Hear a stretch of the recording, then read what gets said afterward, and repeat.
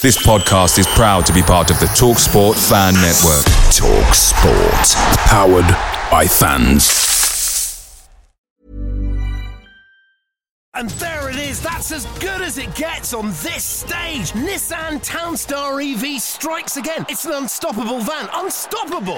Just fantastic. You can actually see the ProPilot technology in action. Effortless parallel parking. It moves with all the confidence that comes with a 5-year warranty. And with a bench full of all-star van experts, there's real strength in depth here. That's all-star quality. Search Nissan Townstar EV and visit your local all-star van centre to see for yourself. Terms and conditions apply. 5 years or 100,000 miles, whichever comes first. ProPilot is an advanced driver assist technology. Driver's responsibility to stay alert, drive safely and control vehicle at all times. The TalkSport Fan Network is proudly supported by McDelivery, bringing you the food you love. McDelivery brings a top-tier lineup of food right to your door. No matter the result, you'll always be winning with McDelivery. So, the only thing left to say is, you win? Order now on the McDonald's app, and you can also get rewards points delivered too, so that ordering today means some tasty rewards for tomorrow. Only via app at participating restaurants. 18 plus. Rewards registration required. Points only on menu items. Delivery fee and terms apply. See mcdonalds.com.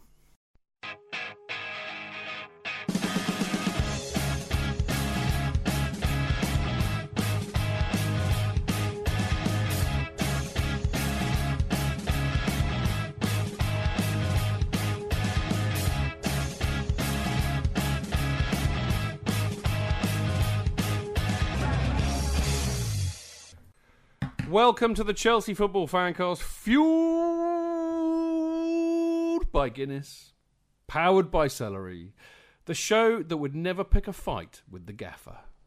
Right, 3 games unbeaten, 3 clean sheets, defensive solidity, and the team playing like a team again. But is Chelsea really back? And what of the rift between Jose and Costa? Surely there will only be one winner there. There was no winner in the 0-0 draw against Spurs on Sunday, as Jose used Hazard as a false number 9 with some success. But it says much when most Chelsea supporters were happy with the point. But to be fair, whatever happens, we do not lose to Spurs. I am Stanford Chidge, and the name of tonight's show is the Chelsea Football Fancast, The Road to Recovery. Now, after a little bit of a false and slow start, we are with you live and direct on Mixlr, I am led to believe, reliably informed by people out there who are listening, and they are listening to me, obviously, and they are listening to the wonderful Dr. Mart. Good evening. Fresh from Peru. Fresh from Peru, darkest Peru. He found the marmalade he was looking for. It was pineapple marmalade. Was it really? Yeah. Okay. And we have on the show tonight the lovely, ubiquitous Jonathan Kidd. Oh, how lovely to be described as ubiquitous. You are. It's lovely to be on an award-winning show. I think we should be Did we win aware an of that. award, Jonathan? Yeah, Did we? I think you did. No, I think we all did. I think the show did. Yeah, The show did. Yes. Yeah. I think Chidge mentioned it once on Twitter. Did he? Did Oh, I? okay. No, Did- I yeah, don't think don't think you mentioned it enough. No, I think I should mention it a lot more. But now tonight. Dan's here. 'Cause Dan should be aware that he has contributed to the success as has Dr. Mark. I would. I think the accepted thing says this award is not by me. Isn't that what you say in the acting profession? It's not beside me. Not beside me. No. No, it's I- over there on the other side of the room. I would like to actually now have it put officially on record that We don't mention it the anymore. award. We don't mention it anymore. But Yeah. the last time we will mention it, we right now, which is that the award, what we won, has absolutely bugger all to do with me, Jonathan, and Martin, and has a lot to do with the award-winning Dan Levine, who is. It's lovely to have you on the show again, Dan. Hello, lovely to be back. As you're responsible for us winning the award. Right, okay. Okay, no, you're going to take the praise, Anyway, enough of the backslapping. On the show tonight, we'll be asking, is Chelsea back? Is Hazard as a false number 9 the way to go, with a misfiring Costa? Plus, we nominate the Chelsea Fancast Match Awards. Didn't in fact introduce Dan. I did. You did. You did, yes. Did. You did. Yeah. But in a Yes, you roundabout did. way. No, as always, Jonathan, you what do they call that in acting terms? Upstaging. That's the thing. Yes, you upstage me No, by not- introducing No, Dan not immediately. deliberately. No, I introduced. But No, I you was don't hoping have to do it deliberately. You do it naturally. That For just you, it's came- like breathing. Yeah. Okay. Thank you. Okay. I appreciate. Thank you, that. Mr. Pipkin. Anyway, where was I? In part Oh, two, yeah. we will be asking: is there a future at Chelsea for mean and moody Diego Costa, and is Fabregas a square peg in a Chelsea round hole? Cue titters. I got titters in the pub earlier. And do we think Chelsea can make it into the top 4? Jose seems to think so. Was it 86 to 1? How much to 1? 88 to 1 to win it. Well, To win the league? Yeah. 88? Yeah, I reckon it's a good Jonathan? bet. Right, in part 3, have I done that already? No, I haven't. In part 3, we'll be looking back at Chelsea's 4-0 win against mighty Maccabi Tel Aviv, praising a magical Willian, lamenting a dodgy pitch, applauding an excellent away trip, and trying to figure out what Chelsea has to do against Porto to qualify for the round of 32. That's quite simple. Could be a very short part, that, Dan. Win. Exactly. Now, to wrap up in part 4, we'll have the results of this week's Man of the Match, Chant of the Match, Guinness and Salary Moments, and the usual roundup of Chelsea supporters news, which I can trail immediately, having had a pint with Dan in the pub. We'll certainly be focusing on... The redevelopment of Stamford Bridge, I'd have thought. There we go. We've got an Yeah, exclusive. I read about that. Yeah. You put that in, was it West London News, wasn't it that you put it in? What was it in? No? I had something on Eurosport about it. Oh, was it today. Eurosport? Yeah. That's it. Yeah, I looked at it on Twitter. It was good. We Good article. will have an exclusive on the show tonight from young Daniel. In fact, Anyway, excuse me a second. Don't we just have to draw against Porto to go through? well, That's It's one of the complicated. options. that's one of the things we're going to talk about it Oh, are in we? part Okay. 3 because Good. yes, there's a lot of computation. Okay. Right, now, to wrap... Have I done that? Yeah, I've done that. Right, and don't forget, of course, you can listen to the show live every Monday at 7 p.m. By going to Mixlr, mixlr.com/Chelsea-fancast. Excuse me, where... That's the London Lager repeating. Where, of course, you can join in the chat by posting on the live chat page, and there are loads of people in tonight. This is what happens when you win an award. 82. Suddenly we get... That's almost twice what we normally have. So good to see the new people in there. Sorry we're a bit late. So there we go. So they can, chat, post, have a chat with themselves, as they normally do, and we'll try and take some notice of what they say. Of course, you can also tweet at Chelsea Fancast during the show and tell us what you think about the games and anything else on Chelsea. Now, in a second, we are going to talk about the Spurs match. But first, we're going to have a bit of this.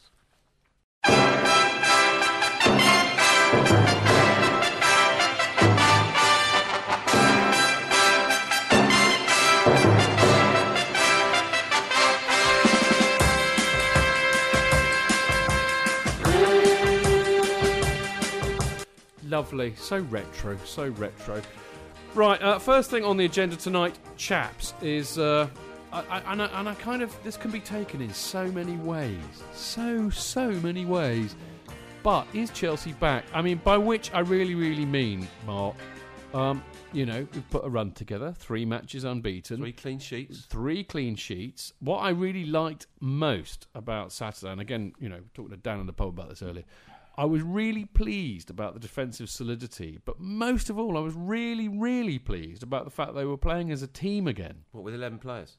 Well, we'll talk about that one in a minute, particularly. But the whole fact that they looked organised, Yeah, they were solid, they did. they played as a team. Did. That's kind of the Chelsea that you and I know. Yeah. So, do Absolutely. you think they're back or what? Citizen Kane never looking, did he? Do you think they're back? Right, get in there. Yeah. Score some goals as well would be good. Oh, well, we'll get onto that in a minute. Yeah. But small steps first, No, baby steps absolutely. first. Build from the back. Yeah. Nobody in defence appeared to be sticking out as being not playing up to their usual standards. Nobody was a liability. Yeah, so Ivanovic looked pretty good. He did.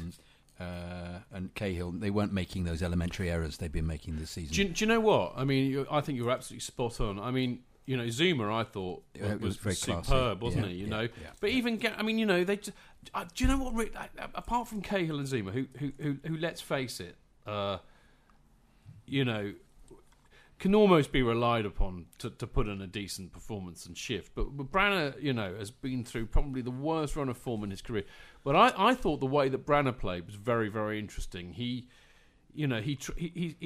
played like he'd stripped everything back down to basics, like he's gone away and been rewired and said, okay, what is it that I have to do to be a good player again? What is it that I cannot do to make a rix of things? So he didn't go forward a lot. But also he looked quicker. You wonder whether Yeah. he's been practicing his sprinting. Yeah. They must. He's worked hard. train You to can work see, it. You can see, yeah. absolutely. He has reinvented himself during his enforced layoff. Well, Yeah. But it was good that he picked He him as wasn't well. doing that thing with his arms behind his back. Oh, no, he did. No, he was. did, he Yeah, did, he he did did. it a Oh, lot. he Yeah, he did- did it a lot. was a couple of times when he didn't. He clearly hasn't been totally rewired. Yeah. If he's doing that still. But I just thought he played cautiously. He played a very risk-free game. I think evidenced down by the fact that he wasn't bombing up forward, leaving huge backs that he couldn't cover. You know, he grew into the game in the second half, I thought, by attacking a little bit more. But it was safety first, and I thought, actually fair play. That's actually something really, in a way, that the whole team's needed to go back to basics to kind of relearn their form. The problem is, if you're going to play a game where you essentially set out for a draw, which we sort of did, really, then obviously you curtail those risks, don't you? You're not going to be doing that anyway, are you? No, Tactically exactly. You set up not to allow them to play that ball over the top to run after. Yeah. And so obviously those risks are going to have to come back at some point because we are going to have to start getting 3 points. But I disagree in a certain extent. I think that you know that wonderful that film, what was it called, Blue Revolution, where it had a very insightful moment or two with Jose with the team, and there was that wonderful piece where Jose says, "Look, I want you to go out there. I don't mind if you don't win, but we cannot lose this game." Remember that bit? I was kind of minded of that approach. That, and I mean, actually, I think if you talk to most Chelsea supporters, they would say the same thing is that, well, we all want to beat Tottenham, but whatever you do not lose to Spurs. But they were bitterly disappointed. You do not by lose. And he kind of went out to do that. Yeah. Now, I think he went in there not to lose that game, but I think we could have easily nicked that game. Yeah, easily. Yeah, certainly. And had Hazard's volley gone in, which was the best moment of the match for me. It was. Yeah, but also Pedro's shot as well. Pedro did very well. That was only inches over the bar, wasn't it? Yeah. There were some very good chances, even if Hazard's header. If he just lowered his head a bit, he'd have got over the ball a bit more. Yeah. We were good on the break. Yeah, we were very good. That's it. Well, I mean, it's fun. Look, I mean, this is the thing. I mean, there was a lot of people getting their knickers in a twist, amazingly enough, on Twitter. I mean, when does that ever not happen? But, frankly, I was quite satisfied with that. We didn't lose to Spurs. There are some things in life that you cannot ever allow to happen, and one of them is losing against Spurs. We didn't lose against Spurs. Spurs actually have been in superb form. They play much better than 13 we games have. unbeaten. They're way above us in the league. Sometimes you've got to remember where you are. But also, those They're one of previous the form results. teams. One of their previous results, they scored lots of goals. Yeah. They thought they were going to roll us over, And they didn't. And they didn't. And they were. I've got some Spurs mates. I'm afraid to say, but they were bitterly disappointed. Yeah. They thought it was going to be. They thought they were going to win by a large number of goals against us. And they thought they were going to get a DVD out of it at the end. At the end of it, and a badge, little and badge. and a poster and a book. Yeah. A book detailing their famous win, first time in years against Chelsea. I mean, and that is the point. I mean, they were the favourites to win that match, and they've been on fire. And actually, somebody did say something really interesting on Twitter, which reminded me of the brilliant managerial and tactical performance by Mourinho in the Capital One Cup last year. We did a number on them yesterday. Oh, yeah. He went out and he got their measure, and they looked clueless. I mean, really, did they look? Was anybody really worried during the? I actually was so unworried during the game. I didn't think they were going to score. I really didn't. There were moments, but no. There are always moments. Yeah, but they He gives it a mean whack, Kane, doesn't he? Oh, he does. Yeah. Begovic, a couple of great saves. he did, Yeah, but and spilled one or two as well. Kane put in a very good cross to the far post, didn't he? But they didn't look like the Spurs that's been winning games recently, and what you're saying about a team that really, really wanted to win it, this is typical Spurs. Before the game, they did a video of some of their great victories against Spurs. I say a video, more of a vine. Yes. Yeah, just to prove that I do follow you on Twitter, Dan. Thank you. But they were really up for it, and as soon as the game started, only one part of that ground was really up for it. It was the Chelsea end, which was fantastic all game long. I mean, The support was brilliant. Yeah. The support was brilliant. They went really quiet, didn't they? They did, yeah.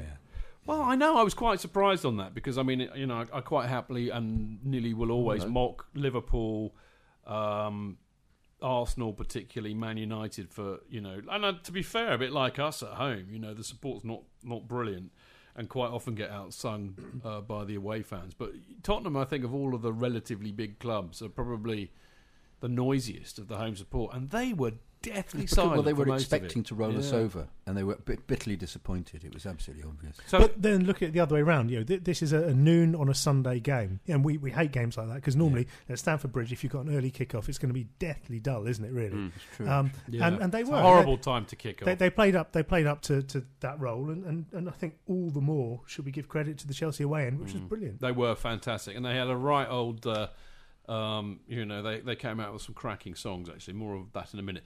The other thing, of course, about the match, which is kind of connected to what we were talking about, of course, is that, Jose dropped Costa to the bench and, technically played with a false number 9. I mean, it was a bit unsure as to whether it was Pedro or Hazard who was playing the false number 9. I think we could quite happily settle on the fact that it was Hazard, but actually I thought what was very interesting was that Hazard, Willian and Pedro, and Oscar to a certain extent, were moving around all over the place. Yeah. And actually, there's some debate as to whether this moved or not. I think the first thing that I would say is that our movement was very, very fluid.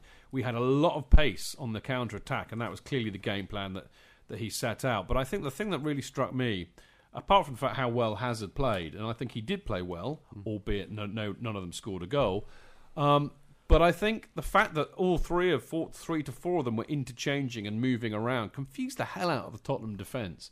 So I think, it kind of worked. We had more movement, we had more pace. But of course, on the other hand, the number of times we still didn't have anybody in the box to get on the ball, or if we had a big striker in there, he might have done better. Hazard being the classic case in point. So, Martin, did it work or not? Up to a point, I think it did. And you're right, I think it did confuse their defence. But then there was one point, I can't remember which player it was. I think it was Pedro, got to the byline, looked to pull it back, and there was nobody there. There's things like that that are a little bit frustrating. Very annoying, I know. And as I said, had we had a big number 9 on the end of that wonderful... was it Oscar? Oscar crossed it, wasn't it? And then Hazard couldn't get over the ball because it's a bit too short. It's very, very difficult. I mean, Dan wrote very well on this, I think, at the weekend, and he has a point of view on this.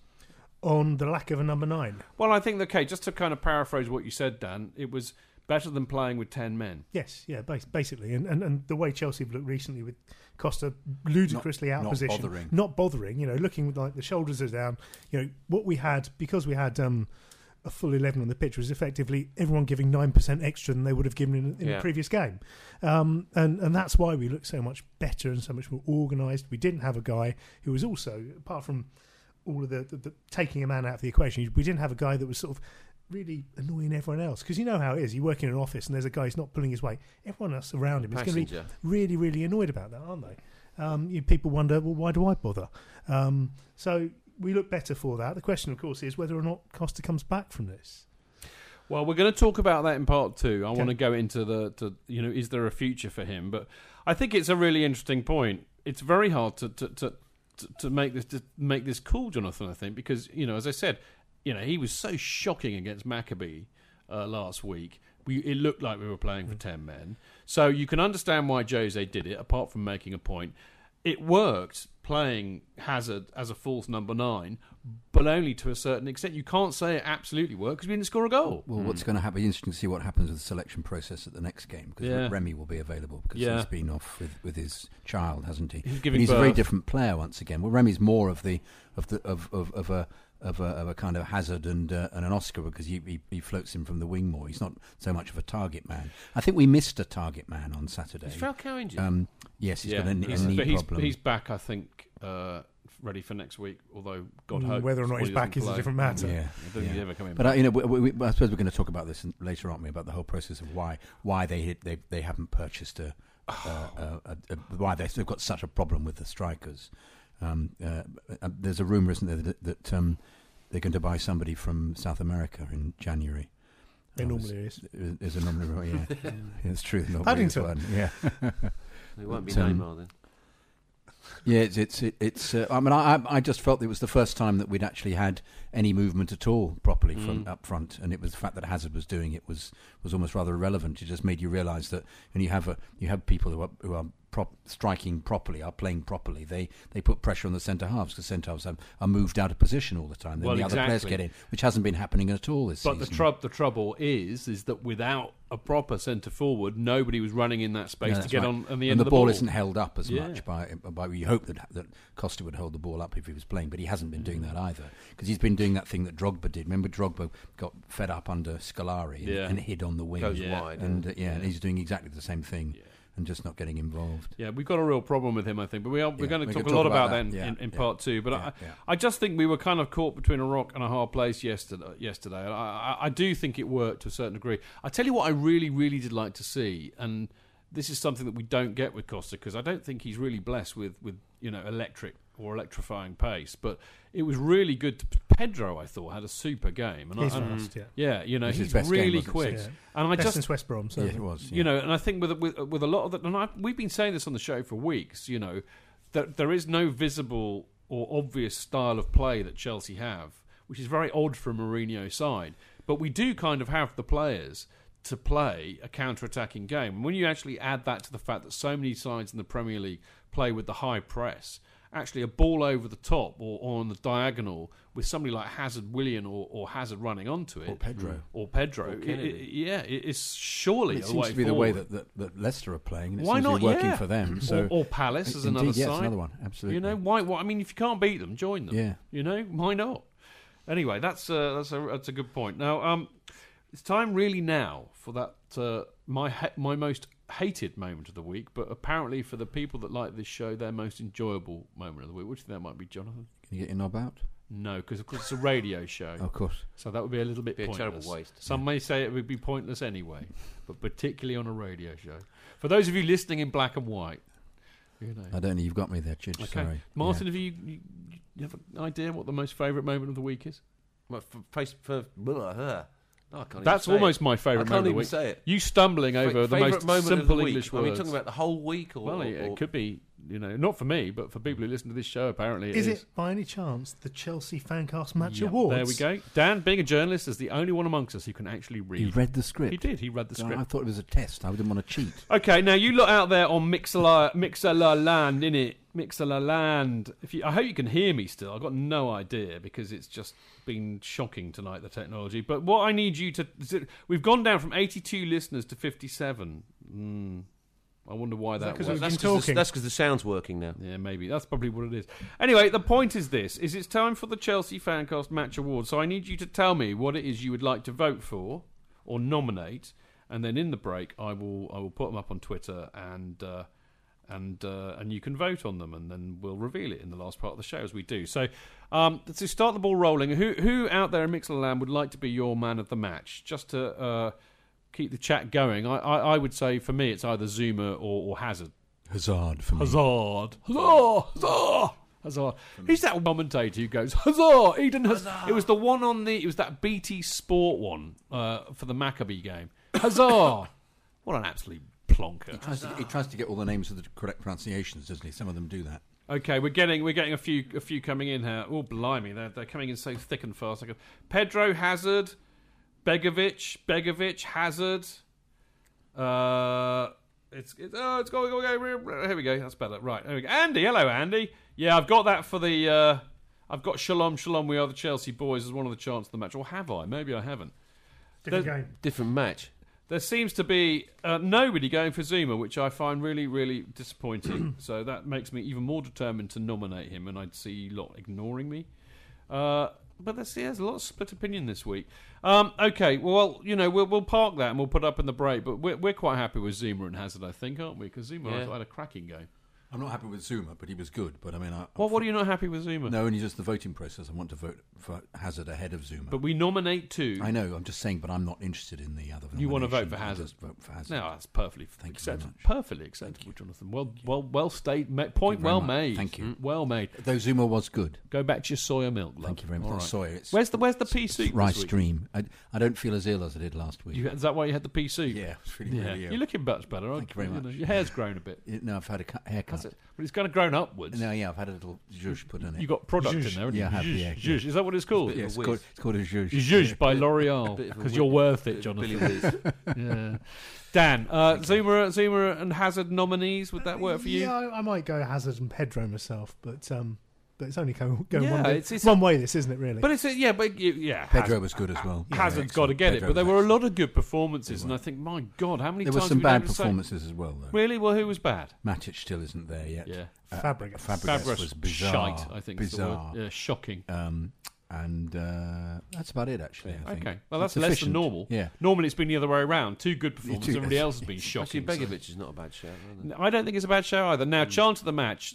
Just going from Tottenham, I mean, for me, it was just delightful to hear If I had the wings of a sparrow, The arse of a dirty old crow. if I had the arse of a crow, I'd fly over Tottenham tomorrow and shit on the bastards bastards below.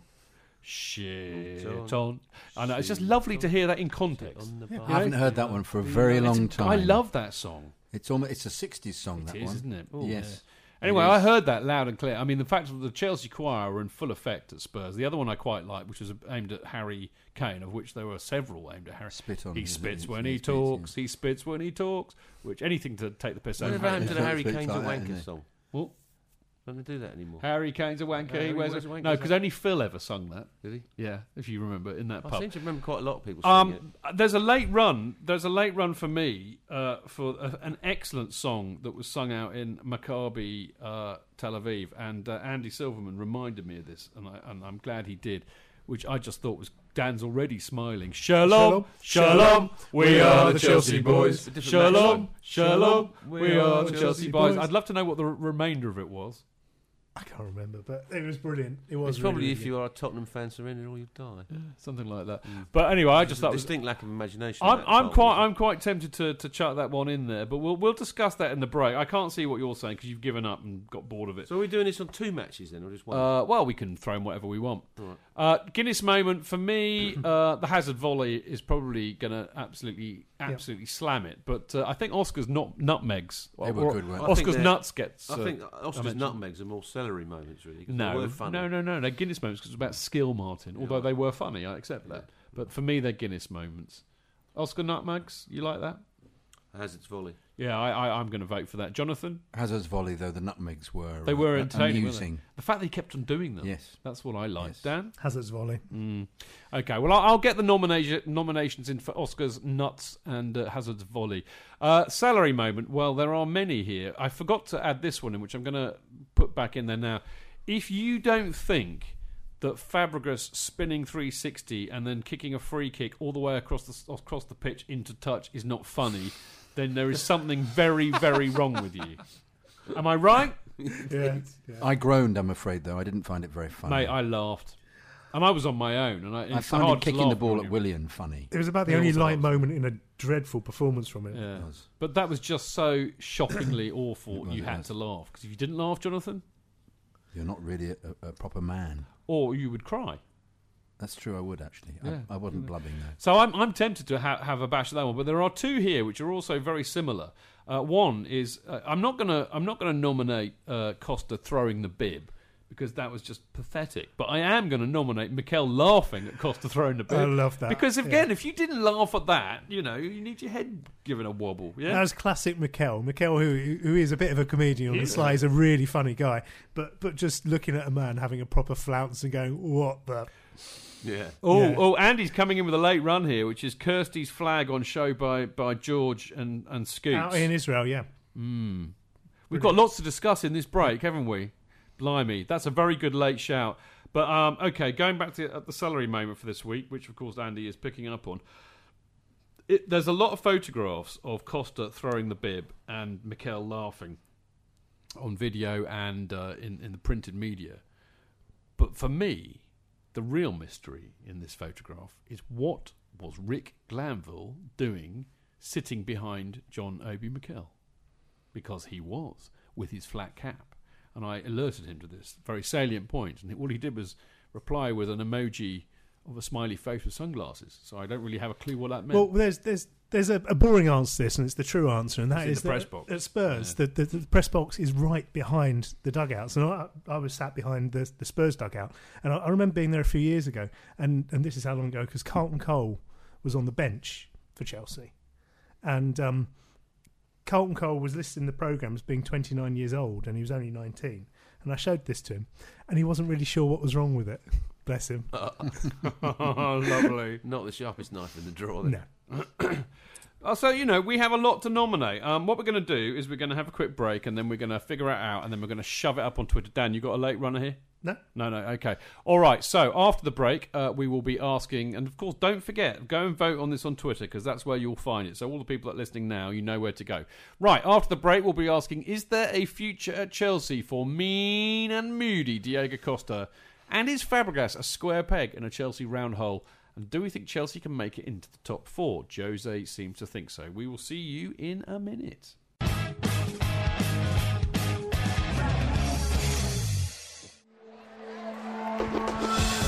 The only place for Chelsea fans. FootballFancast.com. Real fans, real opinions. I'm Jason Cundy, and you're listening to Chidge and the boys on the Chelsea Football Fancast. Total nutters and proper Chelsea.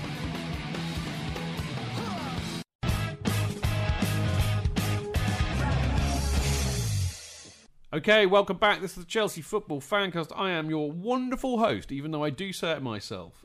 Feel free to disagree at any moment in this show, but I am, in fact, Stanford Chidge. Now, in this part, we're going to have a chat, really, mainly about Costa, mainly about Fabregas, and also about whether we can finish in the top 4. But to kick it all off, let's talk about Costa, which is really, does he have a future? Now, the club, that is. And I mean, this is not just because he threw his bib at Jose or ate on the team bus on his own or didn't really do a warm-up and basically acted like a petulant child. Because to be really honest, I think Martin was saying this before. I was delighted to see him that angry. I like people to be angry that they're not playing. I like people to be... Sit him on the bench for another 3 games. He'd be mad you know, if you're happy about being benched, you shouldn't really be playing at the club. And did he actually lob the bib at Jose? He chucked it over his shoulder. Did he lob it at Jose? Who knows? But come on, it's petulant, and he you know, they've got cameras on them. They know it, so to do that is all a bit stupid. So it's not really about that. And I think really the point is that he's just been absolutely off the boil now since really... somebody's phone's making a horrible noise. He's been off the boil since, I don't know, last Christmas? I don't know. I mean, it's nearly a year that he hasn't really been on it. He's not... Here's the other interesting thing. Jose's been hugely supportive of Costa until he stopped scoring goals. And at the end of the day, you know, that's, for me, that's really, really revealing, because Jose can be very, very loyal, but not at any price.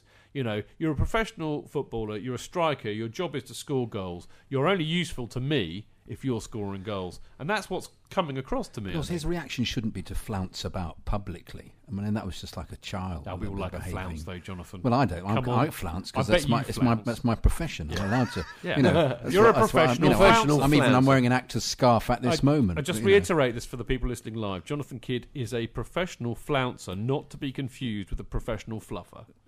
Yeah, that's complete. I don't think you need to be a fluffer anymore because they've got Viagra. Have they? Yeah, I don't think you need. They've all been made redundant. Yeah, That's completely. appalling. Have they got a union? A fluffers union? Yeah, probably. Did they go on strike? Yeah, they've got a bit limp about it. I'll set them up. Anyway. As a job, it sucks. Oh, that's great. That's great. Mind you, a lot of them are quite wooden.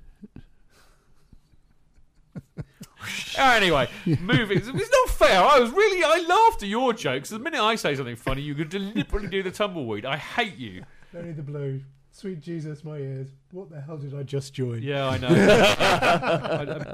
I blame Jonathan. When in doubt, blame Jonathan. But no, there's a good point that you were making there, Jonathan, which I completely ruined for you. But anyway, you should keep that behind closed doors. You shouldn't be exhibiting that. You know, and also to make no effort to warm up and to. So obviously he's not going to come on anyway because But Jose said basically that he was never going to play him in the first place. So on that basis, why stick him on the bench? I suppose it's a form of punishment, isn't it? It's you've got him sitting there publicly being humiliated. No, it's working.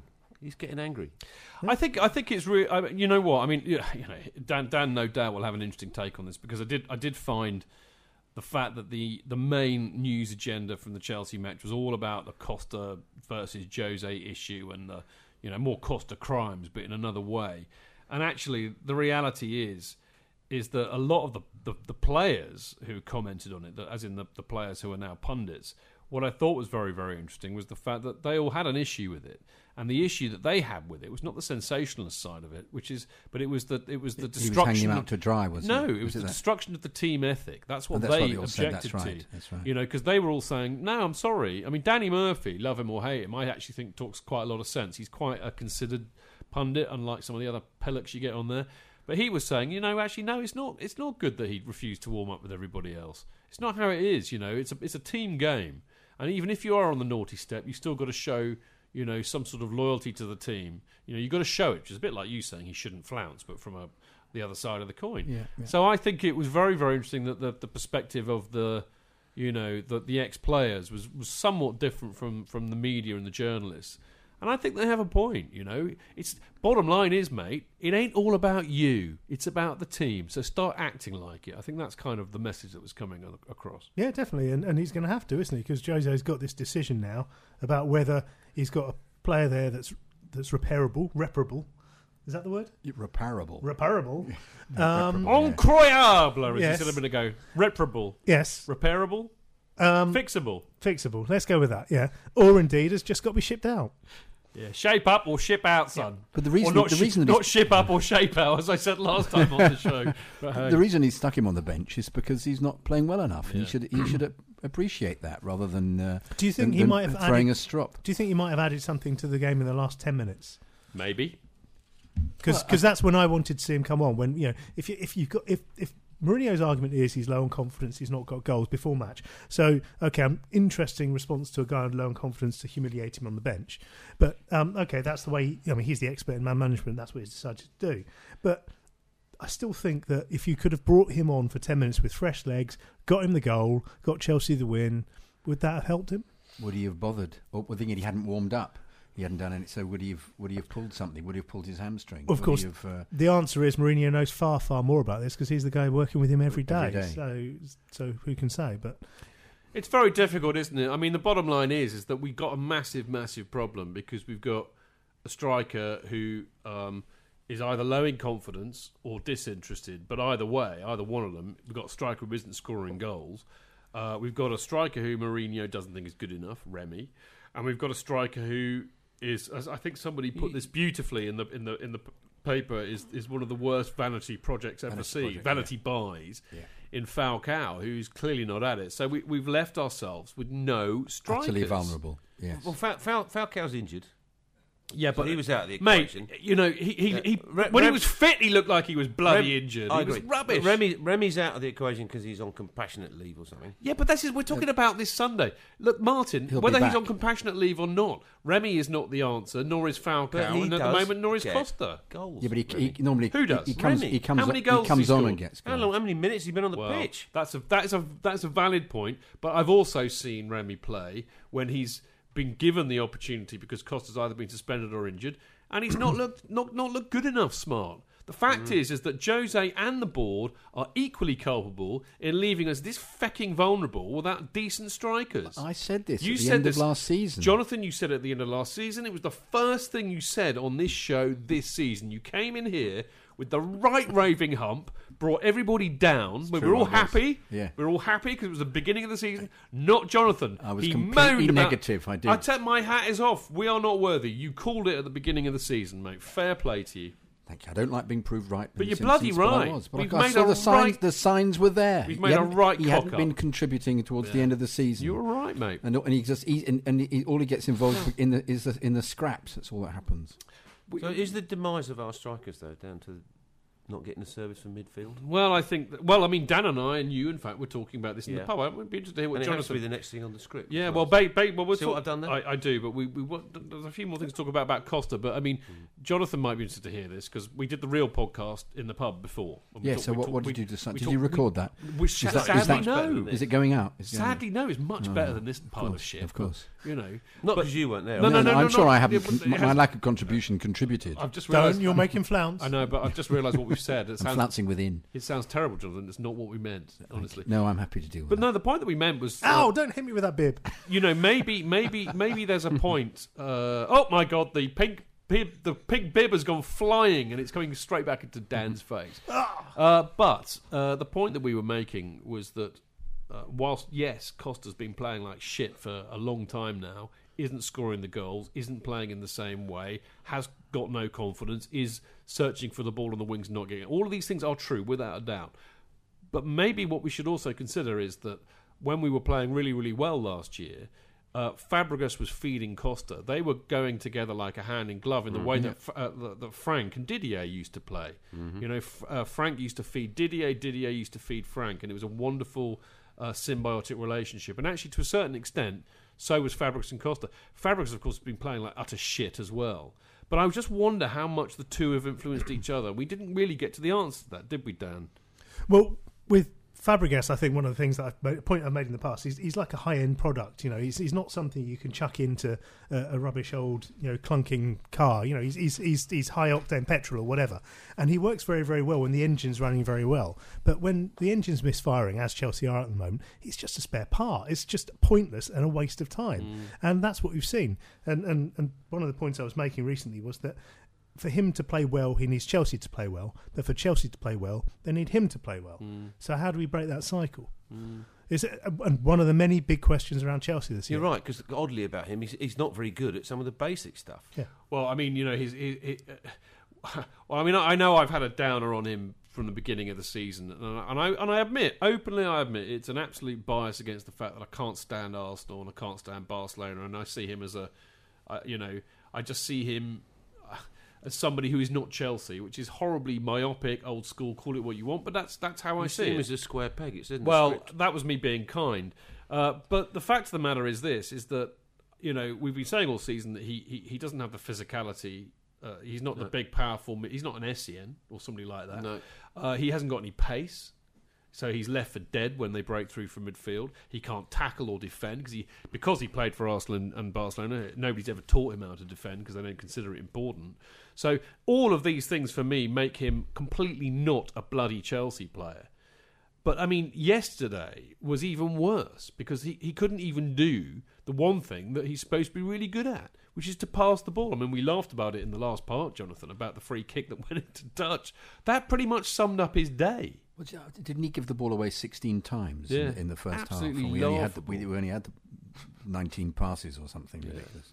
But I think Dan's got a point, actually, moving on to Fabregas as we have, which is, we don't play the way that suits Fabregas' game, which is really why I posed the question when I wrote the script, which is, is Fabregas a square peg in Chelsea's round hole? And why did it work last year for him? Well, this is what I That was can't what I asked in understand. the I pub. know. This is what What's I the can't difference figure between out. now and a year ago when it was all going What do you swimmingly? think? I don't know. Was he the being answer to that. protected by Matic more? Maybe that has something to do with it. Maybe he was, but he wasn't playing further forward, was he? Which is, of course, where he does for Spain, where he looked really good. Matic was fantastic at pressing. There's a lot in that, I think, and there's a lot in the way that the whole team is sort of slightly out of kilter because we go back to Ivanovic again. Ivanovic is now, because he's lost that yard of pace, he's been caught out of space quite a lot. So Matic is being dragged over there. So Matic isn't there to cover for Fabregas. Fabregas isn't doing what he should do properly. The whole machine's not working. There's all sorts of different things. Yeah, it's misfiring. It's a real bloody shambles, which we've been saying for weeks and weeks and weeks. But I mean, I've got to be honest. I mean, this is what I don't understand, and I wonder how much this is affecting Jose. I mean, okay, it did work for a while. There's no doubt about that. Up until Christmas, we were astonishing, and that's the best attacking football I've seen us play. Since Carlo was around, and we were whipping teams for fun with a lot of pace. But I mean, when I see a Jose Mourinho team, what I want to see and what I expect to see is a very physical team, a very powerful team, and most of all, fundamentally, a very organised and disciplined team that basically defend as a team. And then with a striker up front who bludgeons people to death, and with a few players from midfield who can make a good run and score a goal. We got a portion of that on Saturday, didn't we? That's what you because get. The team was defending much better than they have. They were, weren't they? But the difference being, and I think this is what I think, really do think that Jose's really caught between the devil and the deep blue sea this season. I think he doesn't quite know what to do because he hasn't quite got the players to play any one of the three styles that we're talking about, which is the kind of Barcelona light, Chelsea of the 2004 to 2007 era, or the modern game, high press, counter attack. We've got players who can play some of that, but not players who can play any one of those systems properly. What do you think about that? So instead we're playing sort of Charlton of the mid-90s. Well, yeah, maybe. It really annoys me. But, going back to Costa as we were, here's the thing. Do you think he'll be off in the summer, Dan? Well, it's a difficult one to know, isn't it? Because has Jose given up on him? I doubt he's given up on him, but he's obviously very, very frustrated with him. He does defend him. He does, certainly, yeah, and has done an awful lot this season. The question, of course, is what happens in the next game. Does he bounce back from it? He will run out of patience very, very quickly if Costa doesn't give some effort to this game. I mean, it really frustrates me because, again, we missed a trick here. We could have had Bamford here. We could have kept Solanke here. And well, indeed, because if he doesn't play Costa, we've got Falcao and we go back to Falcao and Remy. So if it doesn't work with Costa and he doesn't play Costa, there's nobody else to come in. So they're going to have to do something in January. Yeah, but it just goes whether it means whether they bring some of the loanees back or whether they just go out and purchase. But purchase is probably more likely. It's more likely, isn't it? Yeah. Well, they offer Falco. I think he's How off. does it work with a loan? Can you offer? Oh yeah, in January. Yeah. Falcao will be going. Do you think he'll ever play for Chelsea again? No, I don't think he will. No, definitely not. What is there? 4 weeks to go. And he's injured for about 2 weeks of that. So. Falcao will definitely be off, so we definitely need to get somebody in. But we need to get somebody decent in because we need to get somebody in who is better than Remy and can fill in for Costa when he's crap. There's a fella at Everton that scores a lot of goals. Yeah, but he didn't want to stay here because he didn't have the balls to fight for his place. Exactly, and that's the issue. And this is always going to be a bit of a problem, isn't it? Because the way Chelsea are set up, you have to have a big, flouncy main choice striker. Well, all Mourinho's teams have had that. Yeah, and then you have to have a number two who's happy to sit on the bench. And the problem is, in that particular place, good strikers are flouncy. If you buy someone who's not flouncy, they're not going to be a very good striker. No. Ibrahimovic? He's quite flouncy, isn't he? Very, very, very flouncy. Yeah, but he won the Champions League with Mourinho, didn't he? I don't know. I mean, the fact of the matter is that they're not going to solve this problem, I think, properly in the January sales because you invariably don't. I mean, this is a problem. Well, they'd be cup tied anyway, wouldn't they, for the Champions League? I mean, presumably we get into the... Yeah, well, we'll find out next week, won't we? Yeah. I mean, the thing is that, I have a feeling that Costa might go, actually, in the summer, because I think Mark Barfoot, hello, Mark, nice to see you in here. He made a really good point a minute ago, which is that, I think, believing the rumours that we've heard, Dan might be able to shed some light on that too, but, he's not massively happy in London. He doesn't like it here. He's not learning the language. No. He doesn't like it. I think he'd rather be in Spain. I would be... amazed if he's... I really will be amazed. That was the rumour in the summer, wasn't there? Yeah. There was a rumour at the end of the season. Jose persuaded him to stay. Happy here. Jose persuaded him to stay. And how does he repay that? He comes back overweight with a bad attitude. I thought the other thing is just to kind of put a final lid on this, which was really interesting, because of course Drogba was on Goals on Sunday whilst the match was going on, and he was very critical of Costa, saying, "Look, I've been there. I went through a slump. I nearly left. I wasn't happy, and I was diving around. The fans didn't like me, but I turned it round." And, basically he needs to rein some of the provocation in. Because Drogba was saying, the more times you get messed up in all the aggro, you lose focus on your game. Well, people did get on his back, didn't they? Yeah, they did. Against They Norwich. very much. No, I'm talking about Costa as well. Oh, yeah, definitely. Costa had his Drogba moment. Oh, yeah. I read Drogba's book while I was away on holiday. It's a very, very interesting book. It does talk about exactly the things you're talking about now. Well, there you go. Right, and finally on Fabregas, I mean, how do we solve Fabregas? I mean, I personally, I just don't see him as a Chelsea player. I don't see us. I mean, I think the Barcelona light idea has been and gone. I mean, we tried it unsuccessfully for years and years and years. Give it up. I think we need to find a definitive style that Jose wants to play, which will win us shit. And frankly, that's either the counter-attacking style, which I think would suit a Mourinho team because it revolves around having a very good, solid defence and controlling the game and then hitting people on the break. Or it's just going pace and power, which is kind of going back to how we used to play when we had, with big, players like Essien in the midfield, Ballack. But we need to do that. But for me, I will be ecstatic if I see us elbow this fecking tick-attack crap. Good call from Kurt Chelsea. Paul Pogba is how you solve the magic hat problem. Wouldn't he just? He's not likely to come though, is it? Because they're 70 building million Juventus into a side to win the Champions League at the moment. They were in the final last year. How are they doing in the league at the moment? Because they were doing as shockingly as we were early doors, weren't they? I think they've improved. Have they? Well, we will see. I think, as always, this will run and run. Very finally, Jose was very upbeat after the game, and I think actually deservedly so. I mean, in the place that we are, that was a decent point against Tottenham. Team performance, that's what he said.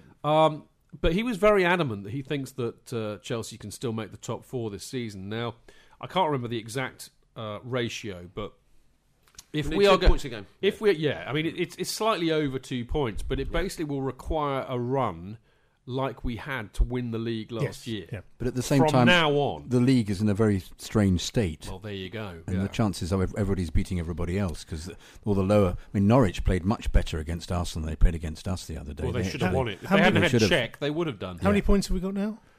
15. 15 points, and we worked 19 out recently. points we lower need, than we were We last need year. somewhere like 72 to 76 We need about, points. so we need, yeah. Yeah. So we That's need the 55. We need 60 points. 52 points, they reckon, from the last whatever. That makes game. sense, yeah. From whatever how many games we've got left. So it's going to be really hard. But I think, Jonathan, you're all right actually, because I would normally say, bloody hell, that is a massively tough ask. Give it up now. But I think the mitigating thing is that this is a very strange league this year, and I think City, Arsenal, Liverpool, Man United, Spurs, whoever, they are all going to lose games.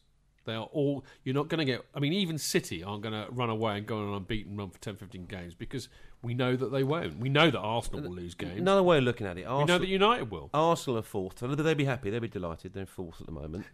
So they're only about 12 points ahead of us. I know. So So basically, around the Nothing's table, impossible. we all think this is possible. yeah. But Jose said he thought we could go on a run till December, till the new year, and if we win, what was it? If we don't lose any of the next 10 games, we'll be there or thereabouts. Because you see, I thought what was really interesting about Sunday was, I personally was quite happy that we got a point. A lot of people were very cross that we'd only got a point.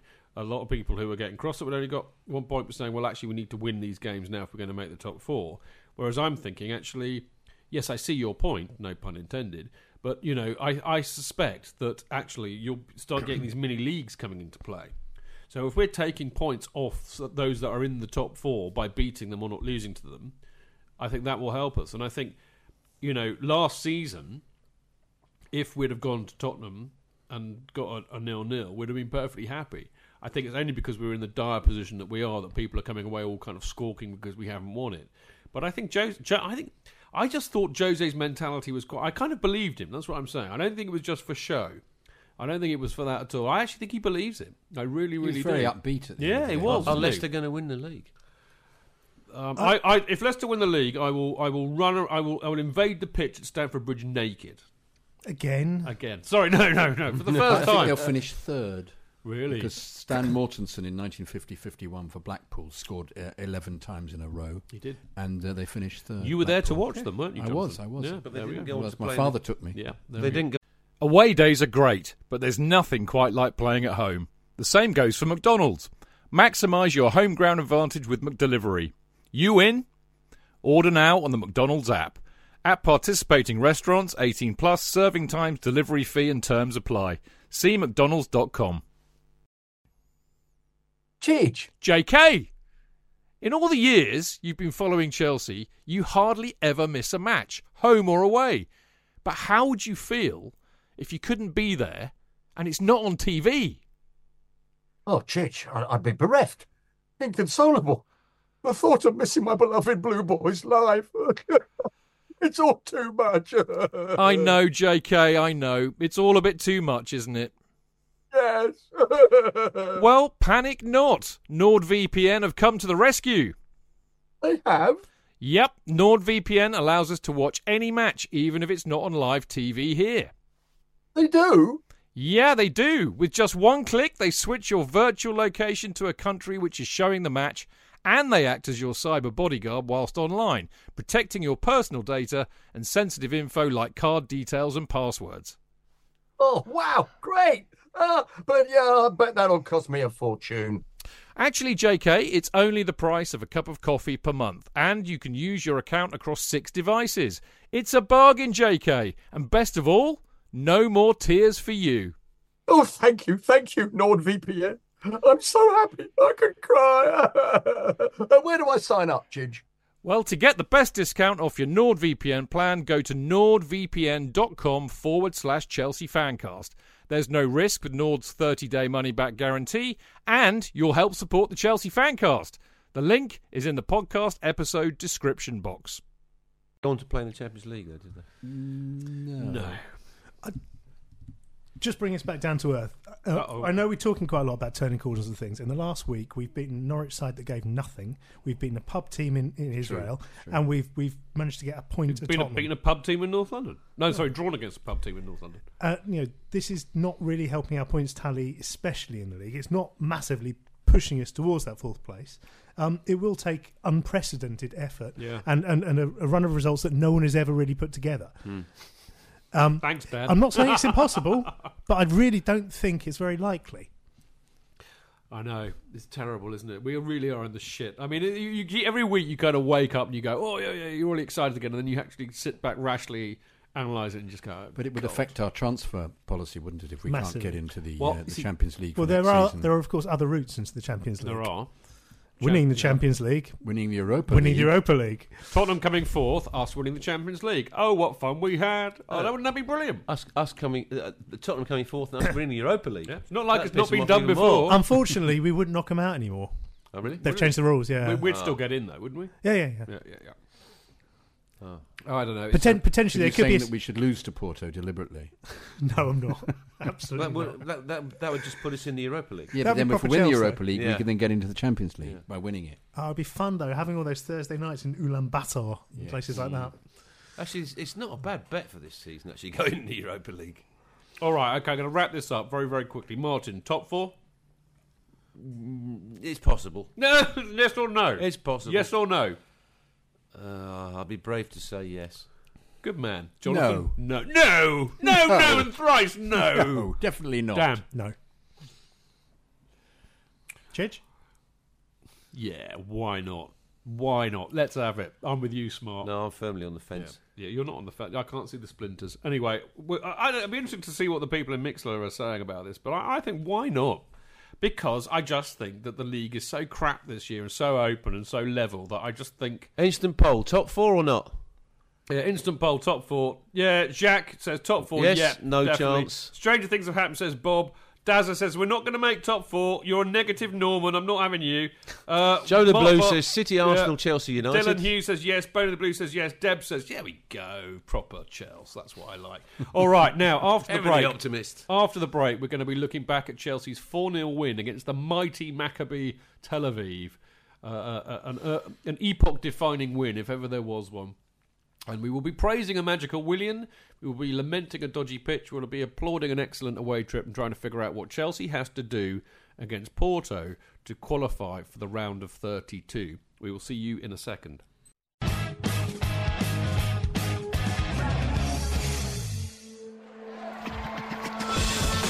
Real fans, real opinions. I'm Jason Cundy, and you're listening to the Chelsea Football Fancast. Proper Chelsea. Footballfancast.com.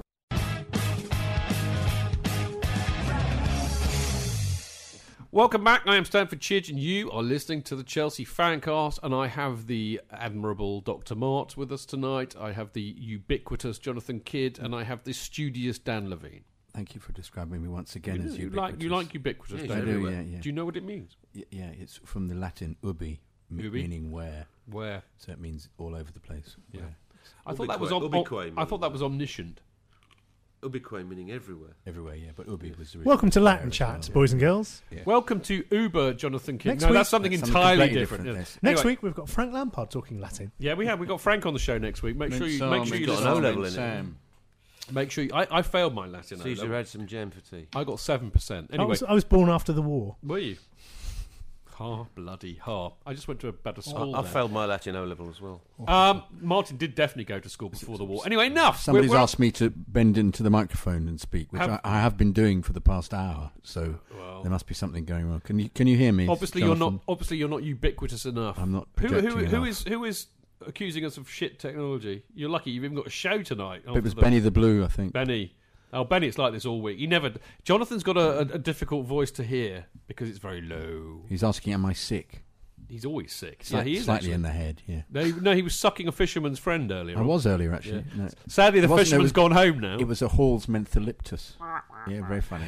All right, can we talk about football? Yes, please. Right, Chelsea played the Maccabees on on Wednesday, or was it Tuesday? Tuesday. Under the bridge. No, not the Maccabees, not that band. The Maccabi Tel Avivs. Maccabi. In Tel Aviv. Well, was it in Tel Aviv or was it in Haifa? It was in Haifa. It was in Haifa. At the Sami office. Do you want to do a Haifa? But Maccabi Tel Haifa, Aviv, Haifa, funnily Martin? enough... There you go, so Haifa.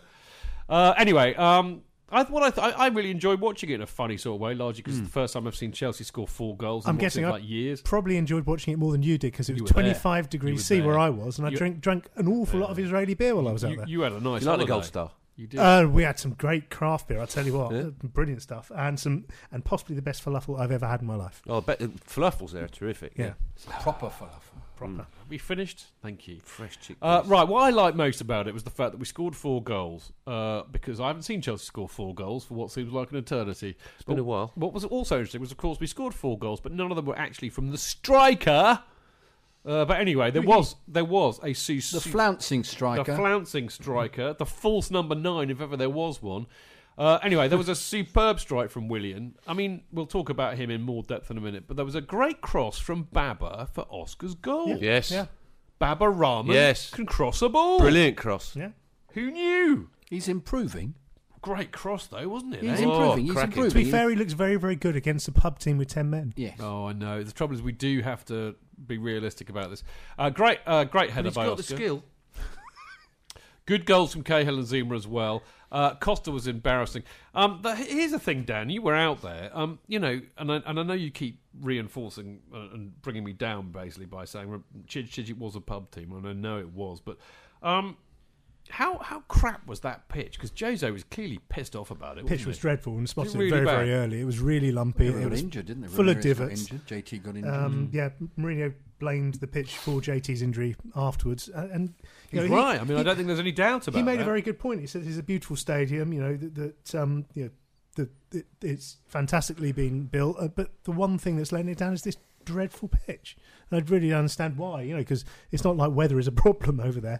It's Not like the Millennium Stadium in Cardiff, which has the same problem. He looked like the kind of pitch I played Sunday morning football for 20 years. It probably is, because they obviously roll it up and put it down there just before the But I game. mean, come on, chaps. There's no excuse for it in 2015 in the Champions League, surely. I mean, how do they get away with having such a shonky pitch? I mean, seriously, that shouldn't be allowed. No, it shouldn't. You're right. So why is it? Well, you're not going to dock them any points, are you? Because they haven't got any. Yeah, quite. So how is that? How is that policed then? It clearly isn't at all. Seemingly not. No. But what? Like I say, what can we do about it? The pitch. Sorry, tedious old expression, but the pitch is the same for both teams, isn't it? No, not if they used to. Actually, it was because they don't normally play there. So Yeah, it they had was, played their yeah. previous game there because they just played against. I don't Hapoel suppose Haifa. that the pitch at the Bloomfield Stadium would be any better than that one. But that only holds about 17,000. That's why they didn't have it at their own ground. Well, actually, a couple of guys who were out there went into the Bloomfield, and apparently it was a much better pitch. But Really? yeah, Yeah, but you don't know until you actually do a few sliding tackles Well, on it and yeah. see if And the I've surface just- rolls up.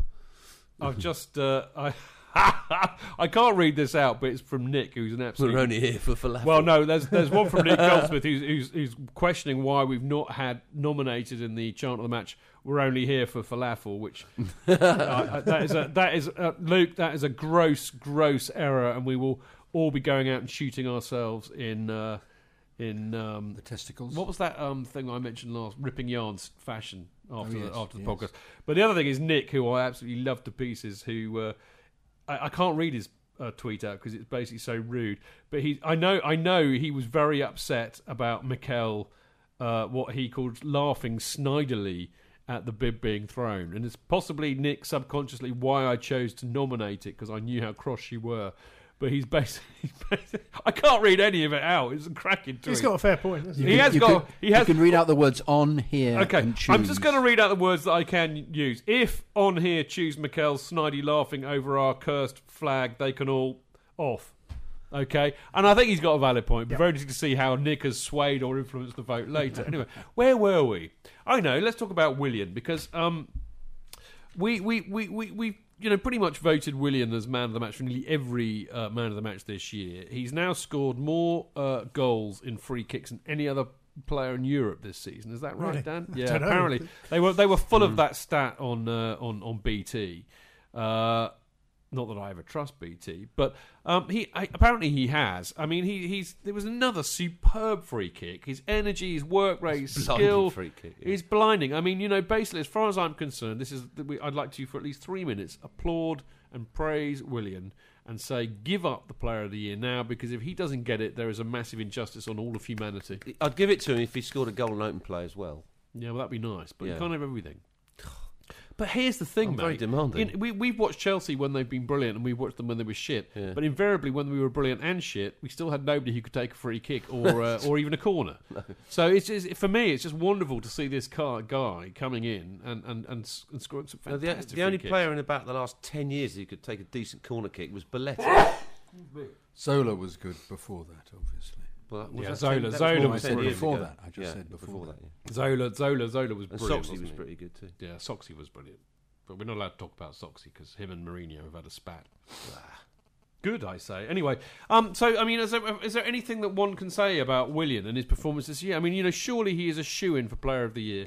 Anyway, look, Dan, you've already said, when we were in the pub, what a cracking trip it was in Israel. Tell us how your trip to Tel Aviv and Haifa was. Was it a good trip? Yes, magnificent.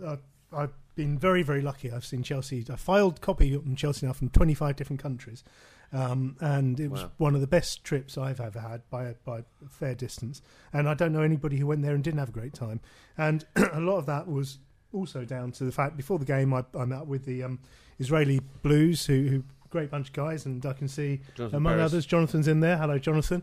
We had a beer with him, and also Yaron Levy, who runs the shop, and really great guys.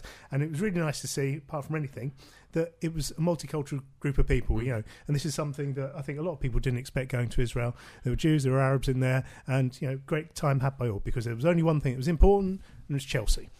For everybody, including the locals. Yep. And yeah, it was just the being 25 degrees in late November, and I don't think we played especially well for a lot of that game. I know 4-0 was the result, but we were shocking for the first 20 minutes of the second half. Costa was embarrassing, wasn't it? Yeah, but we came together in the end, and 155 people in the good Lord room. You remember, you have to add 3 noughts onto whatever you see in there, Smart. Is that right? Yeah. It's 155,000. Yeah. No, but I mean, we were shocking, but look, I know that they were pony, but you can only beat what's in front of you, and at the end of the day, we did exactly that. So, I'm not going to poo-poo a 4-0 win. I think what we will talk about, really, in the absence of anything really to talk about, other than the fact that, Willian's great, Costa was shit, the pitch was even worse, and Dan had a great time. Actually, before I get onto that, what really pleased me most was a lot of the boys out there had a really good time. I mean, the amount of guys I follow on Twitter who were out there, and they had an absolutely cracking time. You know the guys I mean. Yep.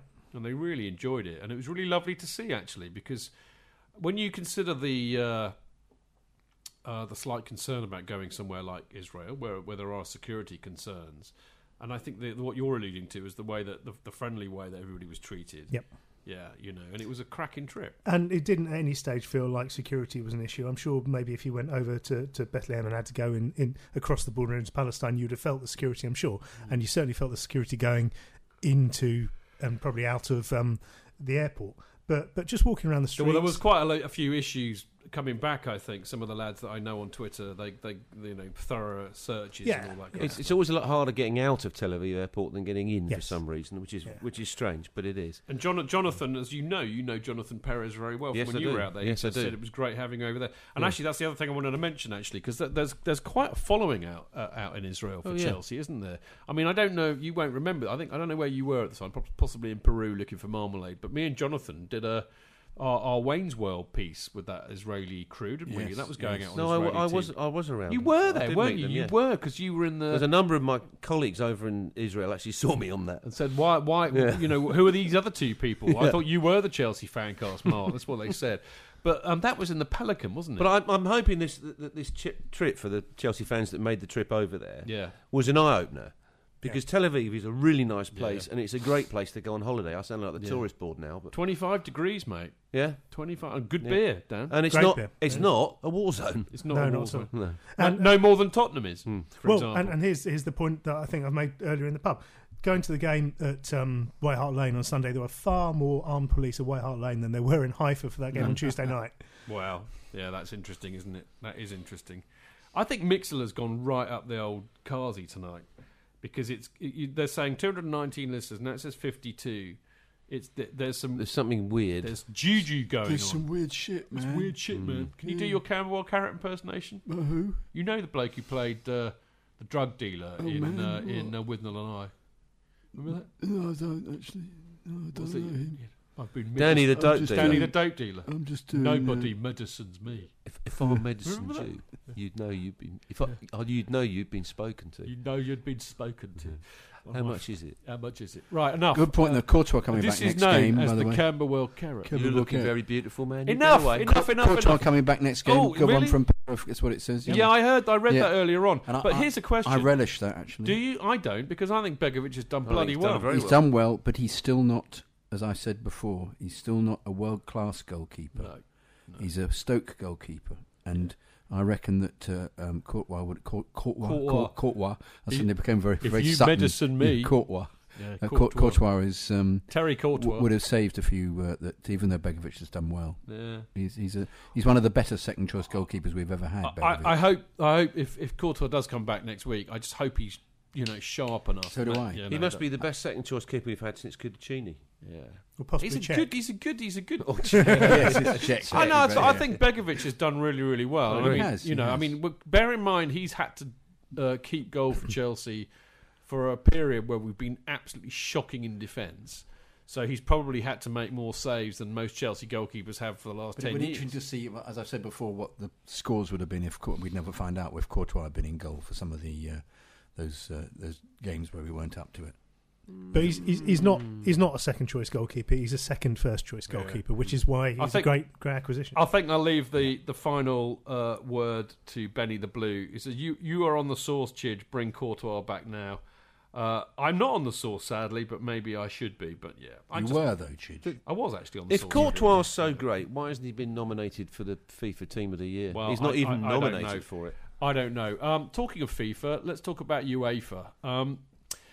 There's a lot of confusion about getting through to the next round of the Champions League. Well, the fact- I've got it here. Go on. Allow me. Go on. I haven't worked it out. Somebody who's very bright's worked it out. But hopefully you two or three can verify this for me. But far as I'm aware, we will finish first if we beat Porto, and then it doesn't matter whether If Kiev. we beat Porto, if we we'll win beat the group. Porto, Yeah. we will finish first. Yeah. And it's important whether you finish Yeah. first or second. Of course, It is very important. because it means you avoid some of the big boys. Yes. And that doesn't matter whether Kiev win, draw, or lose to Maccabi if we beat Porto. If we will finish second if we draw against Porto and Kiev win, draw, or lose to Maccabi.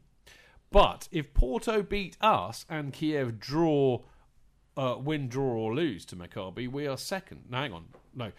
If Porto beat, see, I told you. You It's said not you so- had it. I know. I had Right. it. I had this earlier on. If Porto beat us and Kiev draw or lose to Maccabi, we are second. But if Kiev win and Porto beat us, we are out.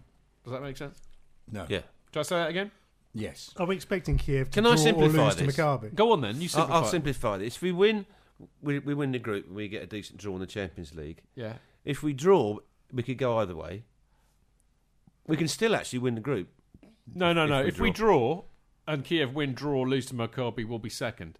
So basically, we go through if we win or draw. But the thing if we win, can't we'll avoid- if we win, we'll be first. If we draw, we'll be second. But we if can't we lose, finish, we're out. We What can't happens to finish. Porto No, if we we draw? can't finish last. It's impossible for us to finish last. So one way or another, we're going to be in either the Champions League or the Europa League. Yeah, we can't come fourth. We cannot come fourth. No, so we're okay. Carl, we're through, lads. Okay.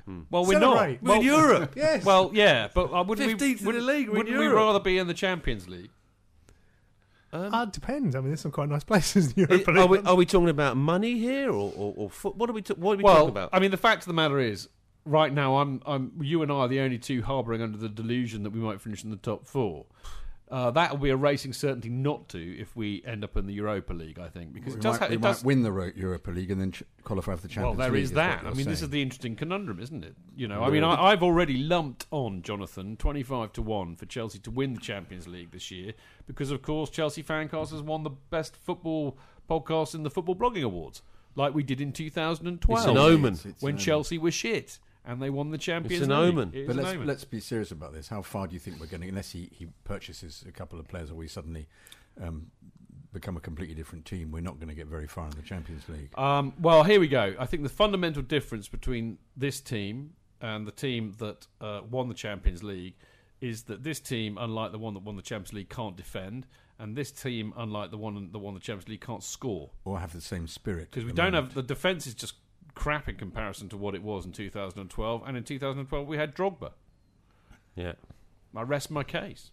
But Dan, in the Europa League, you get places like Krasnodar. Yeah, in the Europa League, we had. You want us to go out? Been there, so you're just for a tourist point of view. Yeah, but you also get places like Liverpool. But there's something else that's also equally important. We won the Europa League, and Torres was our striker. So don't abandon hope yet. So it means Costa's a kind of Torres, is what you're saying. Well, we've been saying he's been acting like him recently. So there we go. So are we all clear on what we have to do? First, we have to win. Second, we draw. Third, we lose. What does the club want us to do? Well, I think they would want the Champions League because really? I mean, I'm not going to go into this now, but this is something perhaps we can do on a quieter week. Who's Marlon Brando? That's Bob. He was an actor, American actor. Shut up. From Hoboken. You mug. Right, Jake Coe's just come. Yeah. Drop the bomb, exterminate them all. He could have been a contender. Yeah. Shut up, Elia Kazan. Anyway, I've completely forgotten what I was going to say now. I know. Jake Cohen was going on about this earlier on in an article because they just released that we've lost lots of money or something like that. Blah, blah, blah, blah. Boring. But the point that Jake was making is that one of the reasons why we lost money was we didn't do so well in the Champions League last year. Because as I recall, we went out in the round of 32, didn't we? Yes. Now, the club budgets for us to go at least to the quarterfinals. Right. So, in view of the fact we lost a bit of money last year, we obviously are expecting to do better. But I don't think we will. If we finish second in that group, we will almost certainly go out in the round of 32. I thought it was the quarterfinals, Mark, but I could be wrong. Mark says the round of 16. I think it's the quarterfinals. But anyway, whatever. The boys around this table are fundamentally happy because win, lose or draw, they're going to be in Europe. And that's all that really matters, isn't it, Krasnodar? Yay. Or Bate Borisov. What's worth, or even Liverpool. I don't know. What's worth more? I mean, they do go to some really deprived places in Europe, so why not Liverpool? What's worth more money? I'm not really allowed to say things like that. What's worth more money? I'll be clived. What's worth more money to the club, losing in the round of 32 or winning Europa? Apparently, from what I've heard, the reason why so many of the Premier League clubs hate Europa League is not just the travelling and the fact that they have to play on Thursday night. It's because they lose money. They actually lose money by being in it. Okay. Right? That's how much of a... Yeah? Consider that be possible, yeah. It's like the Europa League. There's no money in it. Is the Capital One Cup of Europe. You know, but you lose money by being in it. If it gets you into the Champions League. Well, I know. I mean, at the end of the day, it's going to be really intriguing, isn't it? You know, but I'd rather win than be intrigued. Now, after this lovely little break, we're going to be having the results of this week's Man of the Match, Chart of the Match, Guinness and Salary Moments, and of course the usual roundup of Chelsea supporters news, including Dan, on who's written an article today on the Stamford Bridge redevelopment and the ramifications therein. We will see you in a minute.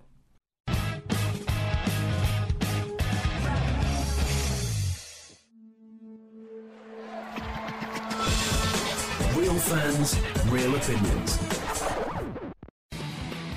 I'm Jason Cundy, and you're listening to the Chelsea Football Fancast. Up the Chelsea! Footballfancast.com.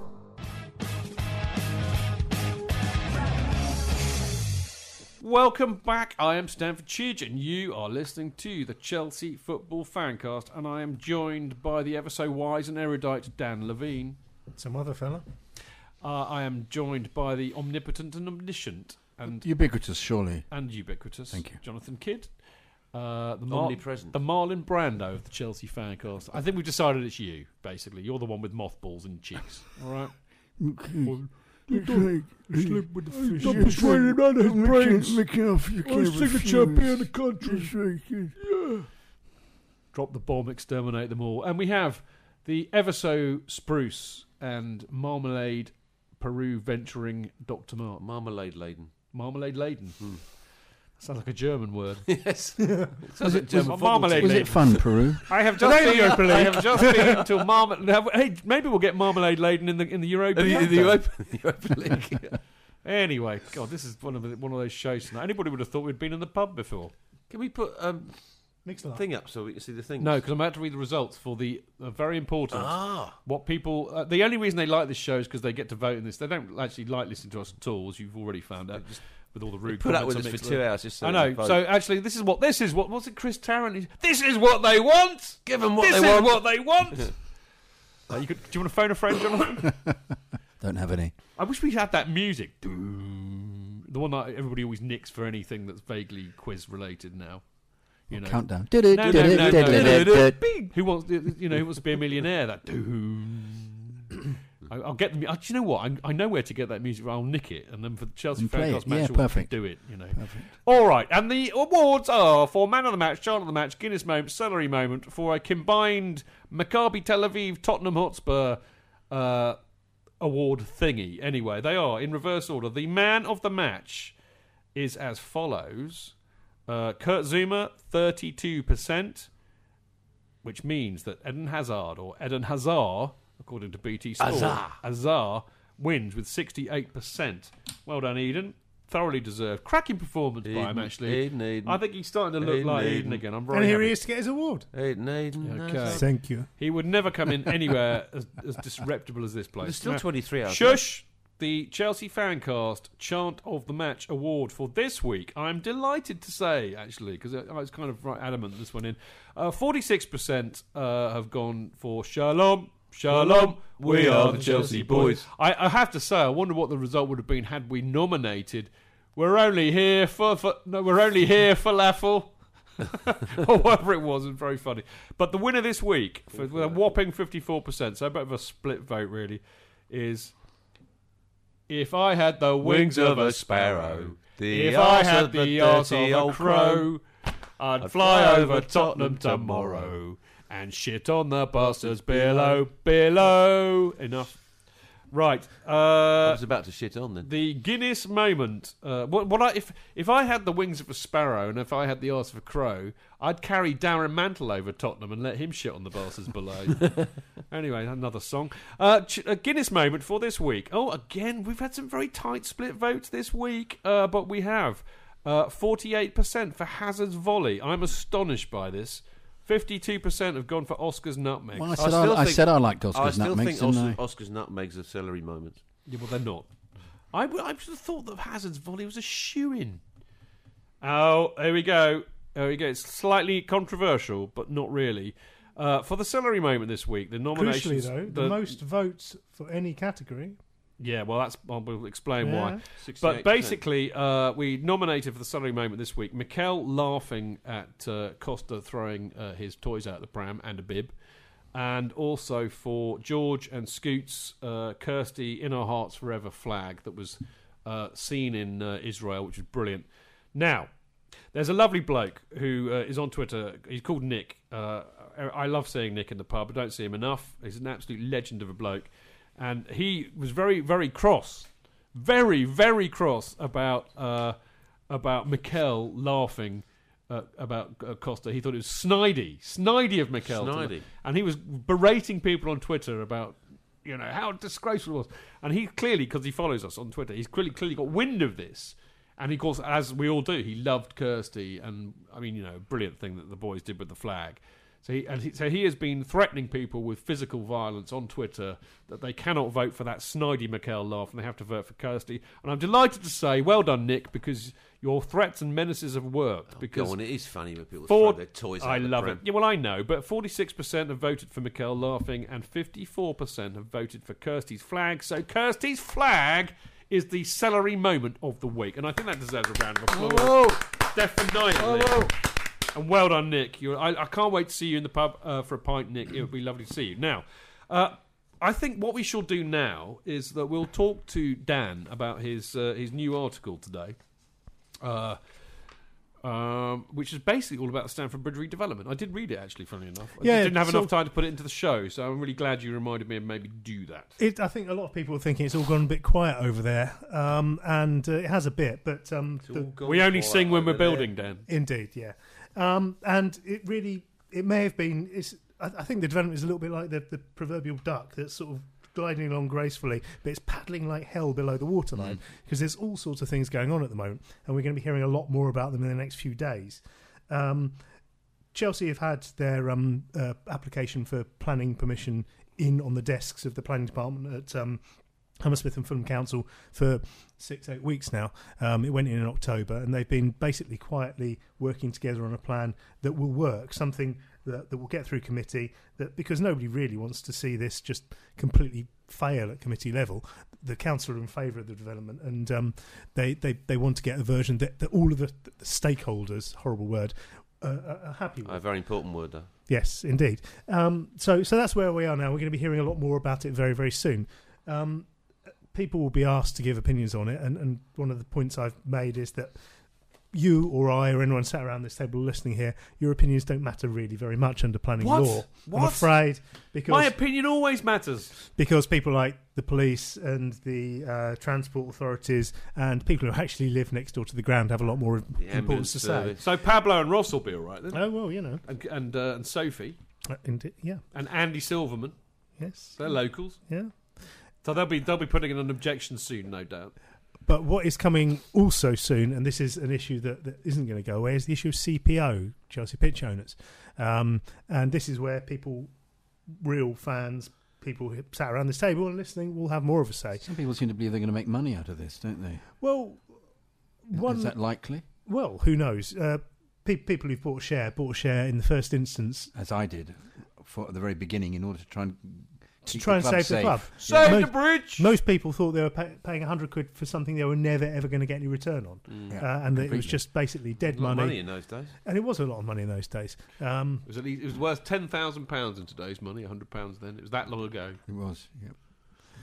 But people are buying, it would seem, more and more shares at the moment. And this is one of the interesting things I've heard recently, that share sales have really taken an upturn. And that includes people buying the maximum voting number of 100 shares. How do you know that? Well, I have my sources. Okay. Is that because they expect a return? Well, who knows? I mean, just thinking through the possibilities, given what happened last time with the CPO vote, there were allegations that people close to the club were buying shares to try and sway the vote that way. Yeah. There could, I suppose, theoretically be people who want CPO to remain in place who want to sway it that way or buying a lot of shares. But then there is also the possibility there are people buying shares who have no interest at all and are just looking to make a fast buck. Who knows? Yeah. Now, is it likely that it's taken off into that area now? Do you think that people are thinking in terms of that Chelsea will make a large monetary financial offer towards somebody with the shares? Well, Abramovich wants, I'm told, the freehold back for whatever reason. The freehold makes we don't know how he's going to finance this stadium. It might cost £500 million. If you're going to go to the markets, venture capital, things like that, to pay for it, then they're going to want a stadium where the freehold is part of the package. Of course. It's not really worth anywhere near as much if that isn't included. No, especially when you've got a quite volatile landlord who might suddenly decide to pull away the rug. Also, you might have concessions within the stadium, which you might want to let on a 99-year lease. Which it's a lot easier if you've got the freehold yourself to do that rather than subletting. You get really, really complicated. So he clearly does want the freehold. The other thing he's going to have to ask for at some point is permission from CPO to play games away from Stamford Bridge. Well, that's the first thing he's going to need permission. That is the first thing. Play home games away from Stamford Bridge. Play home games away from Stamford Bridge, because the rules of CPO say that only if the club wants to play away from Stamford Bridge without their permission, it's not allowed to be called Chelsea Football Club. So these are all big things coming up. The planning permission is going to be some months off. It's unlikely to make January's planning meeting. I'd have thought maybe February's, maybe March's. There's probably going to be a Chelsea Pitch Owners AGM, or there is going to be a Chelsea Pitch Owners AGM at the end of January. Which I shall attend. Yeah, and so shall I. And I'm going to buy a share so that I can. Do you think if I buy a share now, I'll be allowed to go to the... so I know, for those of you out there who think, what? What? You're a Johnny Stamford come lately, Chidge Johnny come lately doesn't have Chidge. a CPO share. Yeah. I know. Well, you would be right. That's very poor form of me. But you don't have one, do you? No. Smart, and nor does our great mate Phil, who, if you ever thought anybody would have a share, it would be Phil. But I do. It's a bit like pleading the fifth. I take the Phil Norman amendment here, which is at the time none of us trusted Ken Bates as far as we could throw him. So there's no So you were way we would. suspicious as to his motives. That's why I didn't buy one. And actually, you know what? There's a lot of people out there who didn't buy one because of that, because they just thought Ben Bates was such a. I'd be very careful what I say because he's quite litigious, but they just didn't trust him. I shall leave it at that. All right. So What was that word? I don't know. There wasn't any word there. You're imagining it, Jonathan. You're imagining that I mouthed the foul and abusive word then. I Must just have been didn't do it Marlon at all. Brando again. It was. I know. Shame on you, Chidge. But you know what, Debs? I am going to buy one. And I am as poor as a church mouse, but I got some money for my 50th birthday. And I will buy a CPO share with some of that money. £100. Yeah. That'll pretty much be most of it then. But it'll be worth it. So how do we buy a share? Because this is important. Because if there is some... I mean, I don't think we've said there's some more carpetbagging going on like there was last time. But clearly, I think there will be people who are buying them because they believe in them, like I would. There are people that are buying them because they might be trying to sway the vote. And there are people that are buying them because they might want to make some money. And we were talking in the pub about this earlier. And I suspect it's a combination of all three, isn't it? And there is no evidence anyone's ever going to make any money out of them. Well, that's not why we would do it. It might happen. But I would certainly urge Chelsea fans who care about the future of the club to go out and spend £100 and buy a share. You may never ever get the money back, but it gives you a say in the future of the club and the future of Stamford Bridge. Debs has left the link up Just there. put the link well up. done, Yeah. Debs. I can't really read it out. Well, because if it won't you make much just sense. Google Chelsea pitch owners, it will take you to the site, which is a microsite on the club's website, and it's all on there. It will. So, I mean, anything else to report? Because obviously we're not going to know much about the planning permission for quite a while. And actually, as you say, I suspect that the biggest issue that will come to light before then is what happens with the CPO. And there is a CPO AGM, isn't there, in January? Well, I think we'll be finding out an awful lot more about precisely what the club wants to put on the land that is Stamford Bridge very, very soon. What's happening with the hotels? Has that been worked out? And the design I saw, there's obviously no room for the hotels. The initial document, which is 130 odd pages of environmental impact assessment that the council You had. always have to have that. Yeah. Had a plan that involved pulling down the hotels, and there's no reason to suggest that would change. But is that still true that Bates owns the one of the flats at the top of the hotels?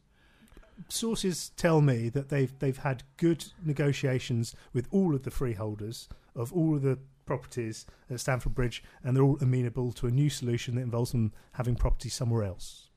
Right. Okay. In other words, they're going to sell. They've offered him but enough that money, basically. just pushes the capital cost up. Well, I think they know that they're in for that. So, I mean, is there anything else on this, Dan? Watch this space. Okay. I mean, I just to kind of put a line under what Dan said. He's absolutely right. Whilst I fully expect that whatever the people who are in charge of the project, which are slightly separate from Chelsea FC, it has to be said, will have done. I mean, judging by what I've seen already, that they've played a blinder throughout this process. So I actually expect them to get planning permission for this quite happily. I think the other issue is going to be what happens with CPO and any approach by Abramovich and the people who do the project to grab hold of that. Grab hold of the freehold. And I'm not a CPO shareholder, but I will be soon. But I've always, sided with them, and I remember the first time that happened, I was very pro keeping hold of the CPO because it's unique in football. If you talk to, fans with half a brain of any other club in the country, nay, the world, they are envious of hell about what we have got. We technically own the club. We own the ground.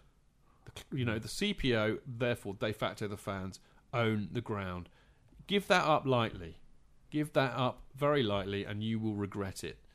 And I think I was saying to Dan in the pub earlier, and I mean, it might be an old git, so I might have a different view from some other people, but I don't care whether we have a shiny new stadium or not. I like it where we are. I'm perfectly happy to watch my football in the stadium as it is. I'd rather, make sure that we keep football at that place for the next 100, next 200, next 300 years, which by having CPO owning the freehold there guarantees that. So think about it very carefully before you let that go. Is there aim to increase the revenue stream then by building a bigger ground, even though it's going to cost them so much money that we'll be paying it off for of course it is. For hundreds of years? Of course it is. But it's not. It's the not increase just in the court. Why do you think? Sorry, Dan. Why do you think that if you look at how many the increase in season ticket holders in the new ground, it's about 1,000. And of course the hospitality will be massive unbelievable. 10,000 increase in as is the case, of course, with Bayern Munich. Is they go on about what a wonderful ground it is, how cheap it is. Well, the reason it's cheap is they have the biggest hospitality in Europe. But haven't the Gooners paid off their ground? It's taken that quick to do, but I'm under the impression this is going to take 4 years, and this is going to be a better, a more expensive stadium. But I think prices have gone up. Naming rights for a lot of money. Of course they will. No, that's I true. think the other That's true. misnomer is that will it be called the Bridge again? Well, that's the other point, isn't it? I think it'll always be called Stamford Bridge. They can sell the naming rights to Mr. Tiggy Woo, and it'll still be called Stamford Bridge. But the other thing to remember is that a lot of people say, well, hang on a minute, Roman's building a new stadium, he's paying $500 million to do it out of his own money. Surely you can trust Roman. I don't think there's anybody out there that doesn't trust Roman. It's not Roman that I'm worried about. Some people still believe about the CPO is that Roman is somehow trying to do is selling the ground. The people on Twitter I've seen talking about that who are just completely. You will always get conspiracy theorists, but the bottom line is it's not about Roman. It's about who comes after Roman. I do trust Roman, and I think Roman's got the club's interests at heart. Of course. He wouldn't have done what he's doing without that. No. But what happens when Roman's gone? And I mean, I think Dan made a fantastic point in the pub earlier about Portsmouth. It was great in the pub. It was all in the pub. It was. I tell you that for those of you who want to hear a really good show, come and see me and whoever's on the show in the pub. Record it in the pub. We could do. You could have 2 shows, 2 versions. Yeah, we could do. There used to be a show that did that, didn't they? Yeah, I think we should do that too. Actually, it's a great idea. But anyway, the point was that Dan made was about Portsmouth, and Portsmouth were in good hands, and then they went through another owner, and they thought he was a good owner, and then it all went completely pear-shaped after that. So it can happen. So it's a cautionary tale. It's not about whether we like or trust Roman. It's about what happens 100 years down the line, because that is the legacy that we have by having the CPO. Anyway, we will probably do a podcast, especially on this issue, when the time is right, because it is big. But that'll probably be around January, I would have thought. Also, what will happen to the team's fortunes when we're not playing at Stamford Bridge for 4 years? Well, when we're in League Division 2, Jonathan. Very likely. This might be actually the plan. They're deliberately getting us to change our expectations for us to go down, and they build it, and then we just come straight up again like Rangers. All right, very, very quickly. Not Queen's Park Rangers, Glasgow Rangers. Very quickly, because I know Dr. Smart's got to go, but. Correct. Just a bit of news roundup as always. CFC UK is out. The new version of it's been out for a couple of weeks now, and you can get it, of course, all the home games and all the away ones. The home games, it's on at the CFC UK store opposite Fulham Broadway Tube. And if you're in the States and you can't get over to London for a game, don't worry, because you can still get it in the States digitally by subscribing online at cfcuk.net. And you can actually get a physical copy in the USA by following the Twitter account at CFCUKUSA. And get hold of Dan Lundberg on Twitter at DLUNDBERG_, and he can tell you about how to get your copy of CFC UK. Now, talking of the CPO and stuff, obviously the Supporters Trust will be heavily involved in what goes on with that and the redevelopment of Stamford Bridge. And you should join up and get involved and make your voice heard. That's what the whole point is. All you have to do is pay £5 to become a voting member. It's free for non-voting members, but I mean, really, why would you be a non-voting member? The point is to have a vote, get your voice heard. But do that by going to chelseasporterstrust.com. Attend the meetings. We had an SGM the other week, which was a cracking one, actually. We had Alison Gurdon and Melanie Cook there to talk about the legal ramifications of stewarding and policing. Very interesting it was too. We've got a Christmas party coming up on the 5th. Which Debs has already tweeted to say it's actually after the Bournemouth game in the Fimbra Arms. It's free to come along, I think, isn't it, Debs? Yeah, it's free to come along. It'll be in the cellar. Come and have a drink with us and have a Christmas drink with us after the Bournemouth game. That is the official Chelsea Supporters Trust Christmas party That's this Saturday? Year. It is. Very festive. Yeah. Well, early. Get in there early, mate. Yeah. We drink for a whole of Christmas. So do that. And as I said, there's a newsletter that will be due out very soon. And the membership survey went out a few weeks ago, which is well worth a look at. I'm sure if you remember, you've received it already. But it is available on the blog site of the website. So there you go. And of course, follow the Supporters Trust at Chelsea S Trust on Twitter. There you go. Now, another thing, because I've got him coming on the show next week, and we love having him on the show, because I did the review of his new novel in this month's edition of CFC UK, I thought it was very timely to do a nice little plug for This Damnation, the new novel by Mark Worrell, which, very quickly, patriotism, courage, friendship, love... No, you should read it properly.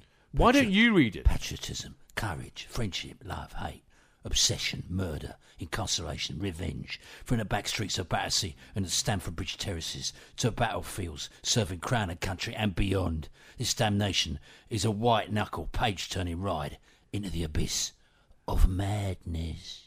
Excellent. You have just out Al Gregg. I saw Al Gregg at the book launch, and I said, we need to get you on the show with Jonathan so we can have a voiceover off. Oh yes, we must. You know, and he got a bit nervous. He got a bit. Well, I don't know. Jonathan's like, he's a bit of a legend. I said, I know, but we'll have a voiceover off. You know, it'd be brilliant, wouldn't it? Yes, I could tell you, I could really freak him out by not saying anything for the whole of the podcast. Pretend that you're really miffed, because you remember I used to wind you up and say, "Well, Al Gregg's much better than you." Yeah, you know? Hi Al. Yeah. Thanks. I feel you're better than me. Yeah, I'm actually going to go to the loo for the whole of the podcast. Okay, I know people who have done that. Really? Yeah, and then flushed whilst we were recording Tell at your place. Flushed while the train was standing in the station. He did. That was the equivalent. We were the equivalent of Woking that night. Anyway, so Mark's book is great, spanning 7 decades of working-class London life and embracing factual elements of popular culture such as football, Chelsea, boxing and music. This Damnation is a compelling, evocative story of unrequited love, obsession and friendship with a visceral, thrilling twist, melding the brutal legacy of war with powerful religious themes. This Damnation takes the reader on a journey to the darker side of madness. Where, and I'm not talking about the band, where paranoia and vengefulness compete for possession of the soul with guilt and a desire for redemption. Now, the book launch, which I meant... Will you shut up? Thank you. The book launch for This Damnation was held at Cheam Social Club a couple of weeks back. I was there. It was brilliant. And it raised... Get a load of this. It raised £1,925 for the Poppy Appeal. Bravo. Brilliant. Yeah, well done to everybody involved. Now, the most salient point is the book is out. I wrote a review of it in CFC UK. It is absolutely brilliant. You've read it as well? I've read it, yeah. I felt I had to. You know, I was so flattered. Did you read it first or write No, a I review? read it first, and then I really did it. I was so flattered to be asked by Marco to write a review of it. It was wonderful. Anyway, you can get it from Amazon. It's 99p in Kindle.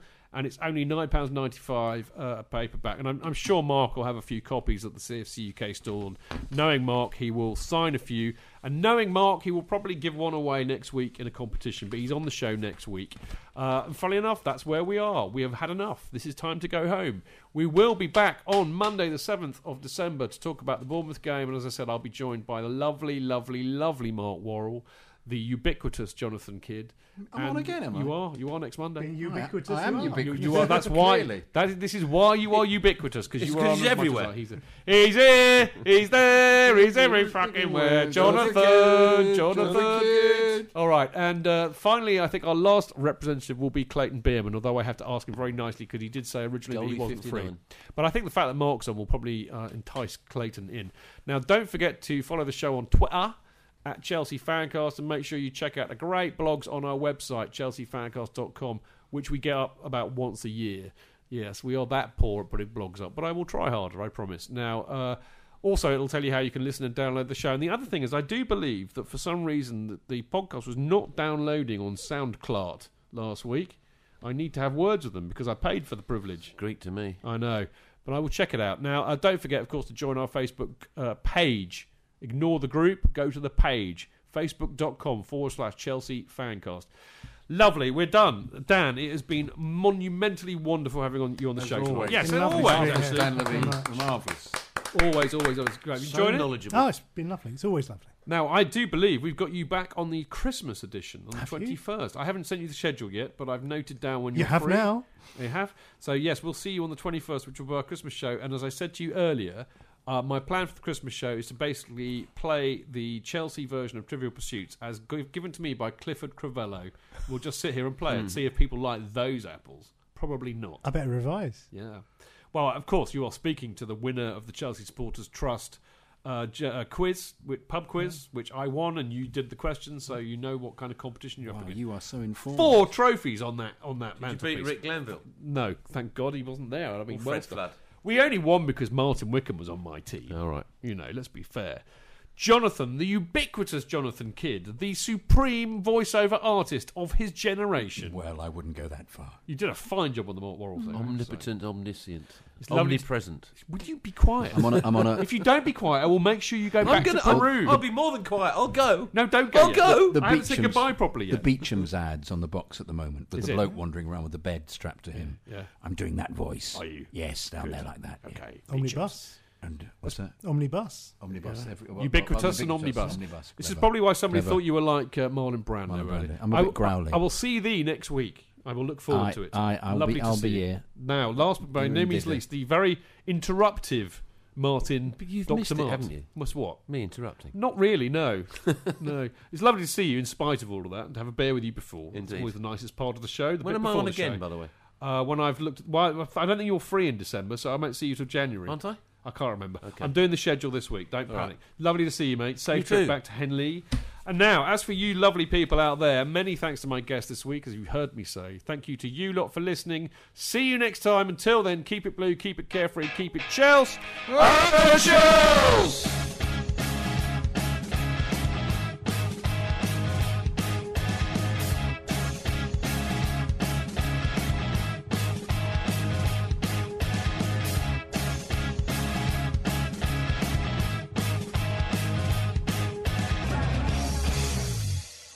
It's the 90th minute. All your mates around. You've got your McNuggets share boxes ready to go. Your mates already got booked for double dipping, and you steal the last nugget, snatching all 3 points. Perfect. Order McDelivery now on the McDonald's app. You in? At participating restaurants, 18 plus, serving times, delivery fee and terms apply. See mcdonalds.com.